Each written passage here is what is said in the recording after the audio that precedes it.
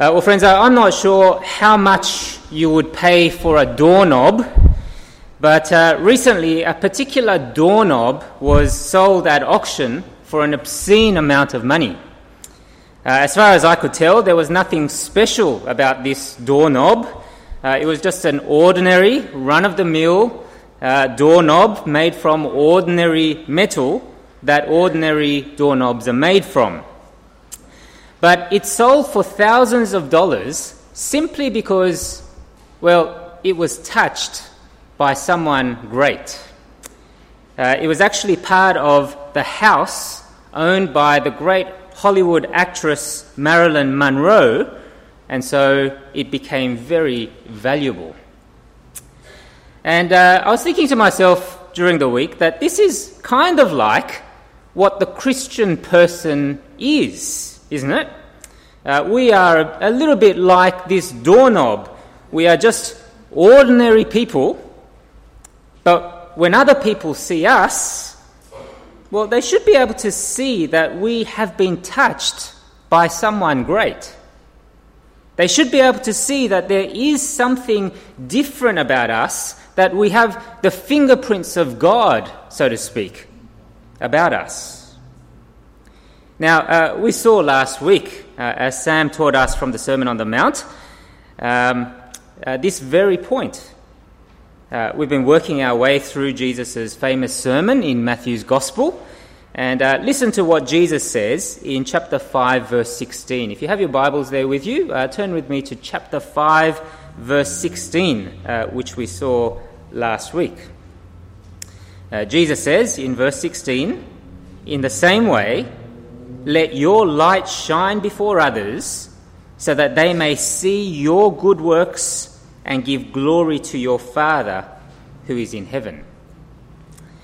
In other words, Jesus says, if you are my disciple, you will live in such a way that when others see your life, well, they will give glory to your Father who is in heaven. When they see the things that you do and the things that you say and the decisions you make and the life that you live, they will begin to think that there is something different about you. There is the touch of God about you. And they will give glory not to you, but to the Father in heaven. But friends, what kind of life will do this? What kind of life will do this? You may have noticed in verse 16 that Jesus speaks about good works that the disciples will do. But what kind of good works is Jesus talking about here? Lots of my non-Christian friends, I must say, are very decent people who do many good works, so to speak. Often these good works bring praise and glory to themselves, but it certainly doesn't lead anyone to give glory to the Father in heaven.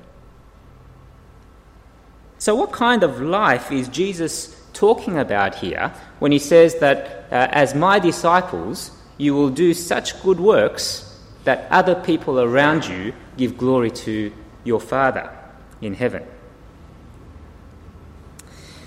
Well, you can see in our passage this morning that Jesus' answer is that his disciples are to live a life that is in obedience to the law. His disciples are to live in obedience to God's law. Now, when Jesus speaks about the law here, he's speaking about the first 5 books of the Old Testament, which is commonly called the law. They contain many different things, but they contain especially the commandments of God, which are summarized in the 10 Commandments. But here, I want you to see that Jesus says 3 very important things about the law. Firstly, notice that Jesus says that he has come to fulfill the law. You can see it there in verse 17, can't you? Come down with me to verse 17. Jesus says, "Do not think that I have come to abolish the law or the prophets. I have not come to abolish them, but to fulfill them." What does Jesus mean when he says that he has come to fulfill the law? Well, some people think that it means that Jesus came to obey the righteous requirements of the law. He came in obedience to the law. But I don't think that's what Jesus means here, even though I'm sure Jesus did obey the law. No, the word for fulfill that you see there in verse 17 literally means to fill up. It's a bit like filling up a jug to the top so that the water level rises, so that the water reaches its final end. It's talking about something reaching its destined end point, you see. And so when Jesus says that he fulfills the law, he's saying that he is the end point of the law. He is the one that the law pointed forward to. And so that he is now the one who can tell us with great authority what the law is all about, given that the law had always pointed forward to him. But secondly, notice that God's law in the Old Testament has permanent application. You can see it there in verse 18. Verse 18 says, "For truly I say to you, until heaven and earth pass away, not an iota, not a dot, will pass from the law until all is accomplished. And therefore, whoever relaxes one of the least of these commandments and teaches others to do the same will be called least in the kingdom of heaven. But whoever does them and teaches them will be called great in the kingdom of heaven." Now, does anyone know what an iota is? Who knows what an iota is? Sorry? A moment? I'm not sure whether that's one of the meanings. It could be, but I'm not. I don't think that's the one that Jesus is thinking about here. Has anyone done high school maths here? No one. An iota is just a letter in the Greek alphabet that looks a bit like an I. You know the one I'm talking about? You probably used it in high school maths.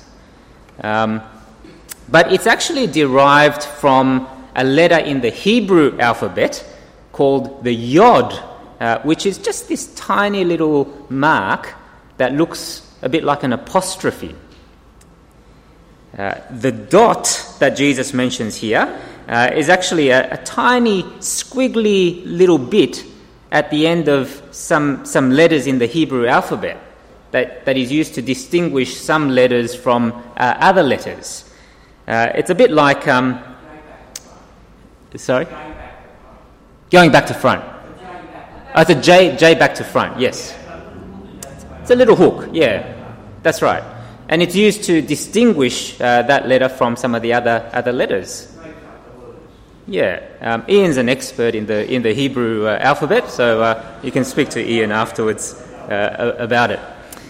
But you get the point, don't you? What Jesus is saying here is that every little part of God's law is to have permanent application.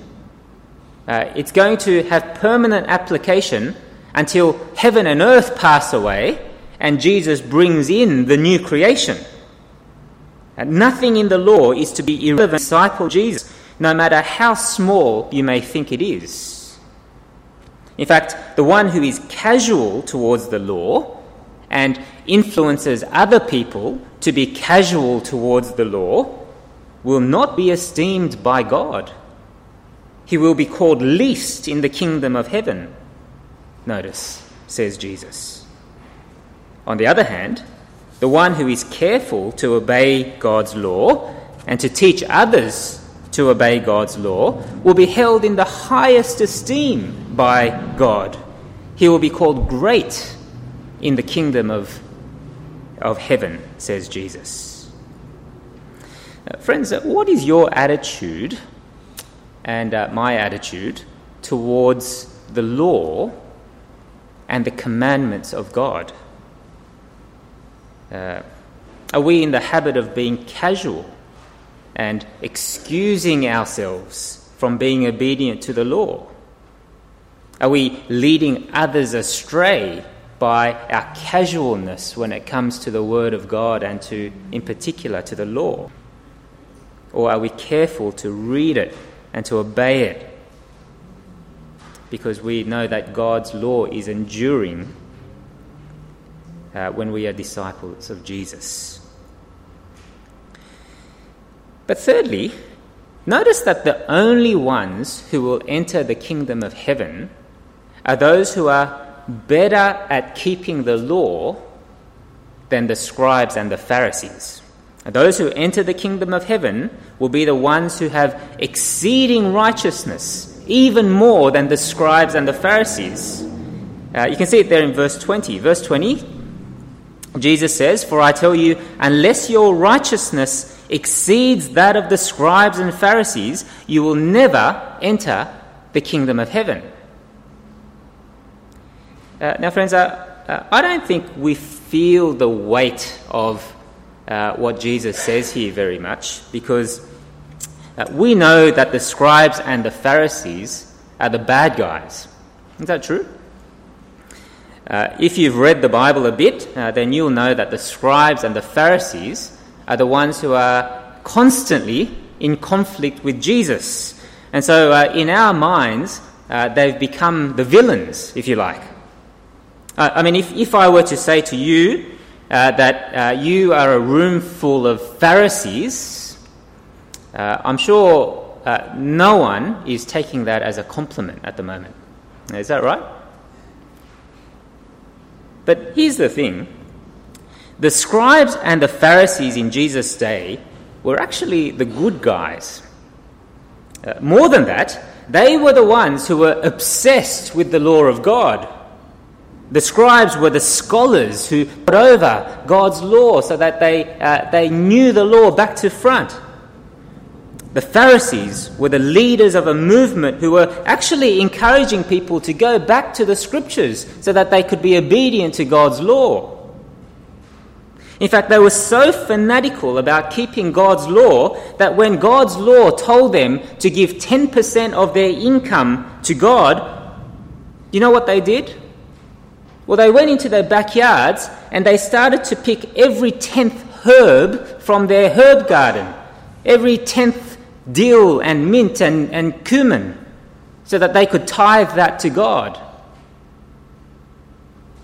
And so if Jesus is saying that you cannot enter the kingdom of heaven unless your righteousness or law-keeping exceeds that of the scribes and the Pharisees, well, the disciples would have wondered, who on earth then can enter the kingdom of heaven? It was an astonishing thing to say to you that you can't enter heaven unless you run faster than Usain Bolt. It's just an impossible thing to do, you see. But friends, there is a danger in obsessing over the law like the Pharisees, isn't there? For if you know the law really, really well, then it's possible to be a person of the law while all the time ignoring and disobeying the spirit of the law. In fact, what the Pharisees did was that they built what they called a hedge around the law. They came up with all these other rules and regulations that made more manageable to keep the letter of the law, even though they weren't very interested in keeping the law of God from the heart.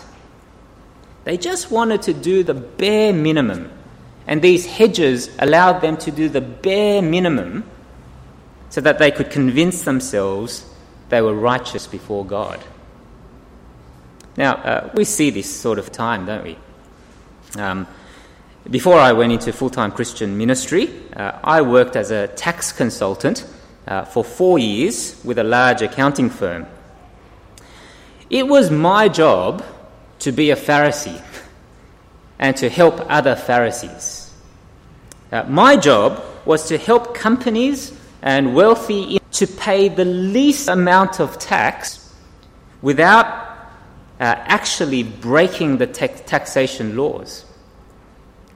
Even though these companies and individuals were so extraordinarily wealthy that they could afford to pay their fair share of tax so that the government can help those who are more in need, well, they chose instead to spend large amounts of money employing people like me to find loopholes in the law so that they can pay as little tax as possible, all the while doing it legally.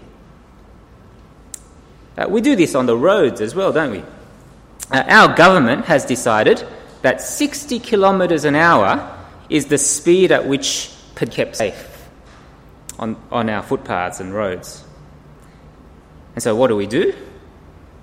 Well, we drive at 62 kilometres an hour on the roads because we've worked out that the speed cameras can't actually detect that extra 2 kilometres. And so we think we can get away with it. If we really wanted to keep the spirit of the law, if we really cared for and loved other people on the road, then we would drive at 58 kilometres an hour.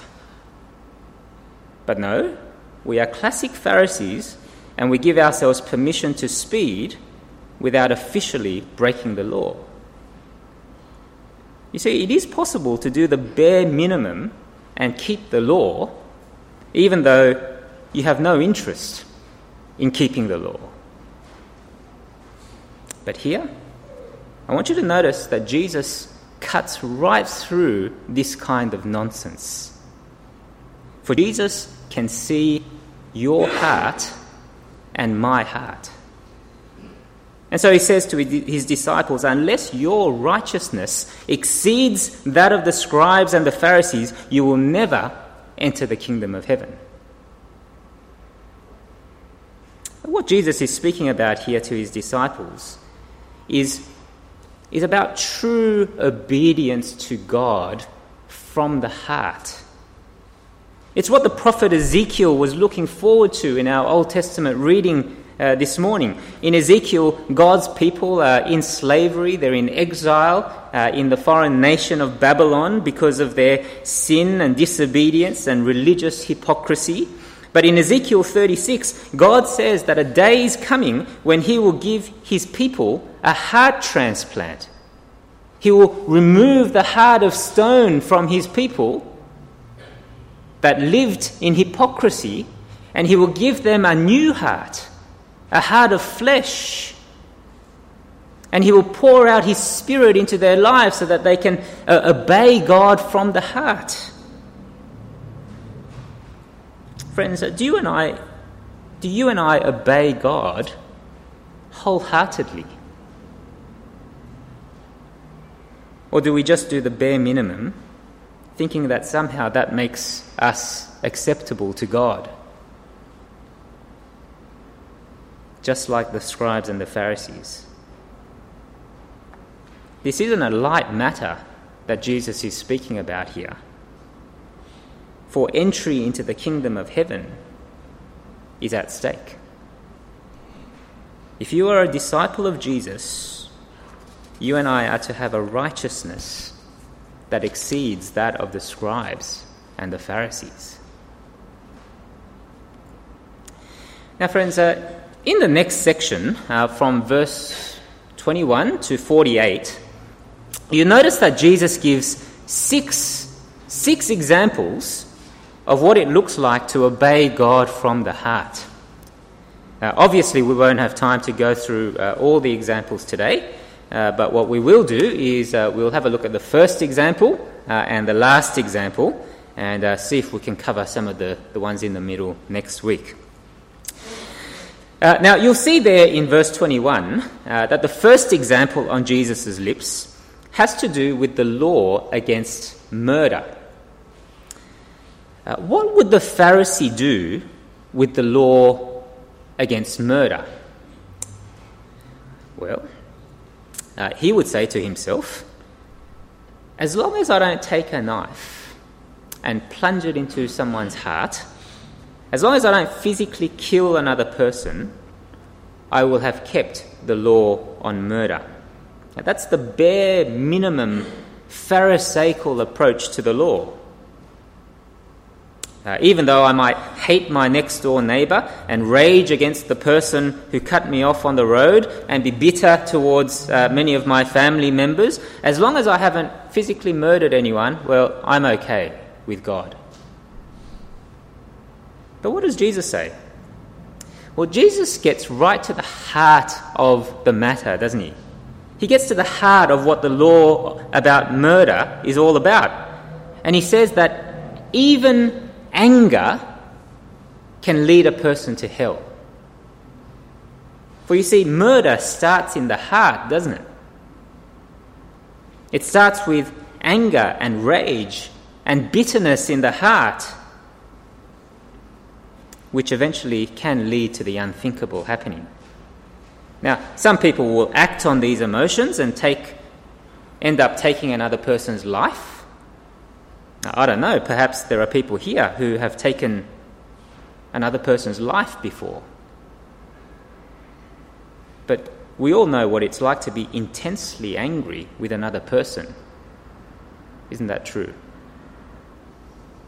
Some people would like to murder another person, but it's just that they are too cowardly to follow through with that desire. But do you think that God will say to the murderer that he is guilty, but say to the one who is full of anger and rage and bitterness that they are innocent? Listen to what Jesus says in verse 21. Jesus says, "You have heard that it was said to those of old, 'You shall not murder, and whoever murders will be liable to judgment.' But I say to you, everyone who is angry with his brother will be liable to judgment. Whoever insults his brother will be liable to the council. And whoever says, 'You fool,' will be liable to the hell of fire." And so what will it look like for the disciples to have a righteousness that exceeds that of the Pharisees? Well, it will look like trying everything within your power to be reconciled to the person you are angry with, or to another person who you know is angry towards you. For the law against murder is really a law that is not just against the physical act of murder, but it's a law that seeks peace and harmony among people, isn't it? Now let's pick it up from verse 23. Verse 23, "So if you are offering your gift at the altar, and there remember that your brother has something against you, leave your gift there before the altar and go. First be reconciled to your brother, and then come and offer your gift. Come to terms quickly with your accuser while you are going with him to court, lest your accuser hand you over to the judge, and the judge to the guard, and you be put in prison. Truly I say to you, you will never get out until you have paid the last penny." I'm thinking of a lady in our church who recently told me that she noticed another Christian sister becoming angry with her and avoiding her whenever their eyes met. She didn't quite know why this other lady was quite so angry, and so she gave her a call and arranged to meet at a cafe. And at the cafe she said to the lady, "If there is anything that I have done to hurt you, please let me know, because I want to apologise if I've hurt you in any way." Now, there are still things that need to be worked out in this particular relationship, but that is a righteousness that exceeds that of the scribes and Pharisees, isn't it? It would have been so easy for this lady to just keep on coming to church and play the religious game, even though she was not reconciled to her Christian sister. But God will have nothing to do with that kind of hypocrisy. Go and be reconciled first, says Jesus, then come to church. Now, friends, you can see a very similar pattern in the final example in verse 43. It's the law about love in verse 43. It comes from That famous law in Leviticus chapter 19, verse 18, which says, "You shall love your neighbour as yourself." You shall love your neighbour as yourself. Now, what would the Pharisee do with this particular law? Well, you can see what the Pharisees did in verse 43. They said, if I just have to love my neighbour, then perhaps that means that I can hate my enemy. If it's just my neighbours that I have to love, well, maybe I can hate my enemy and that would be okay. But what does Jesus say? Well, he says, if you are my disciples, you are to love not just your neighbour, but also your enemies and those who persecute you. In fact, you are to be like your Father in heaven, who shows love and mercy not just to his friends, but also to his enemies. You see, when God makes the sun rise and shine, he doesn't just give sunlight to the Christian people, does he? It's not as though, Christian people have the sun shining over the top of them and non-Christian people walk around in perpetual darkness. No, the sun shines on God's enemies as well as his friends. Or when God sends the rain, you don't see the clouds gathering just over the Christian farmers so that their farm is well, watered, whereas the non-Christian farmers live in perpetual drought. No, God sends rain on those who are his friends as well as his enemies. And so, if you are a disciple of Jesus and you want to obey God's law from the heart, then you are to love not just your friends or those who love you back or only the Christians. No, even the mafia boss loves his friends and his family. But you are to love those who are not your friends. Yes, even to the extent of loving your enemies and those who despise you and malign you and speak ill against you because of your faith in the Lord Jesus Christ. In other words, you are to be like God, says Jesus. That's what Jesus means in verse 48 when he says, "You therefore must be perfect as your heavenly Father is perfect." Friends, do you and I just love our friends? Or does our love extend beyond our friends? I'm always encouraged to see many of us welcoming new people who come to our church.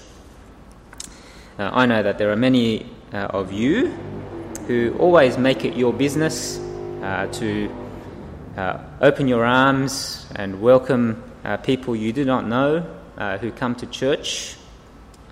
You invite others to lunch and to your homes. You read the Bible with new people and help them to grow in their relationship with Jesus. You do much more than the bare minimum. But equally, I know that there are some of us who over the years have made very little effort to love others outside of our circle of friends. And Jesus would say to you, how is that different to the pagan person? If you are my disciple, you are to be like God. You are to love not just your friends and those who love you back, but also those who are not your friends, even your enemies. I wonder what church would look like, friends, if we can obey God from the heart in the way that Jesus speaks about. I wonder what our lives, if our lives extended more and more beyond ourselves and the circles that we move in. Well, friends, let me finish up. When I was at Moore College, I made it all the way to the annual table tennis final. I must admit, I was a little bit cocky, and I thought I would win this final, prestigious match fairly easily. However, my cockiness soon disappeared when I faced off against a Chinese student who I'm sure played some kind of representative table tennis at a high level. By the time the match was over, I had very few points on the board, and I was left exhausted after having done most of the running around in the match. You see, in the face of perfection, all my weaknesses and imperfections were exposed. What is Jesus doing in the Sermon on the Mount? Now, I think what he is doing is he is holding up the perfect law of God so that the law can do what it always does in the Scriptures, which is to expose sin. It exposes our hypocrisy. It shows us how spiritually bankrupt we really are, so that in our spiritual poverty we might hunger and thirst for a righteousness that is not our own, but can only be found at the cross of the Lord Jesus Christ. I hope and pray that as we've gazed into God's perfect law this morning, that God has shown us how far short we fall from his perfect standard, so that we might be driven in desperation to the cross of Jesus for grace and mercy. And having found grace and mercy in the Lord Jesus Christ, well, what we find is that Jesus keeps sending us back to the law so that we might learn to obey God's law from the heart, not doing just the bare minimum, but doing the maximum, because we really want to serve and obey him. Are you someone whose righteousness exceeds that of the scribes and the Pharisees? Let's pray.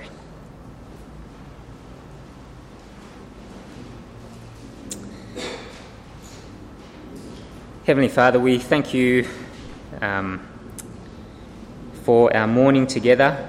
We thank you for your perfect law. We thank you that it reveals to us something of your perfect and righteous character. And we thank you that it reveals our sin and imperfections. And we confess that we so often have fallen short of your law. We have often done the bare minimum rather than obeying you from the heart. And so please forgive us and drive us to the cross of our Lord Jesus in order to find grace and mercy from him. And Father, we pray that you would continue to transform our hearts so that we might be the ones who obey Jesus, not just on a surface level, but because we really want to, with all our heart and mind and soul. And we ask that our righteousness might indeed surpass that of the scribes and the Pharisees, and that we would shine in such a way that when others see our lives, they would give glory to you, our Father in heaven. We pray this in Jesus' name. Amen.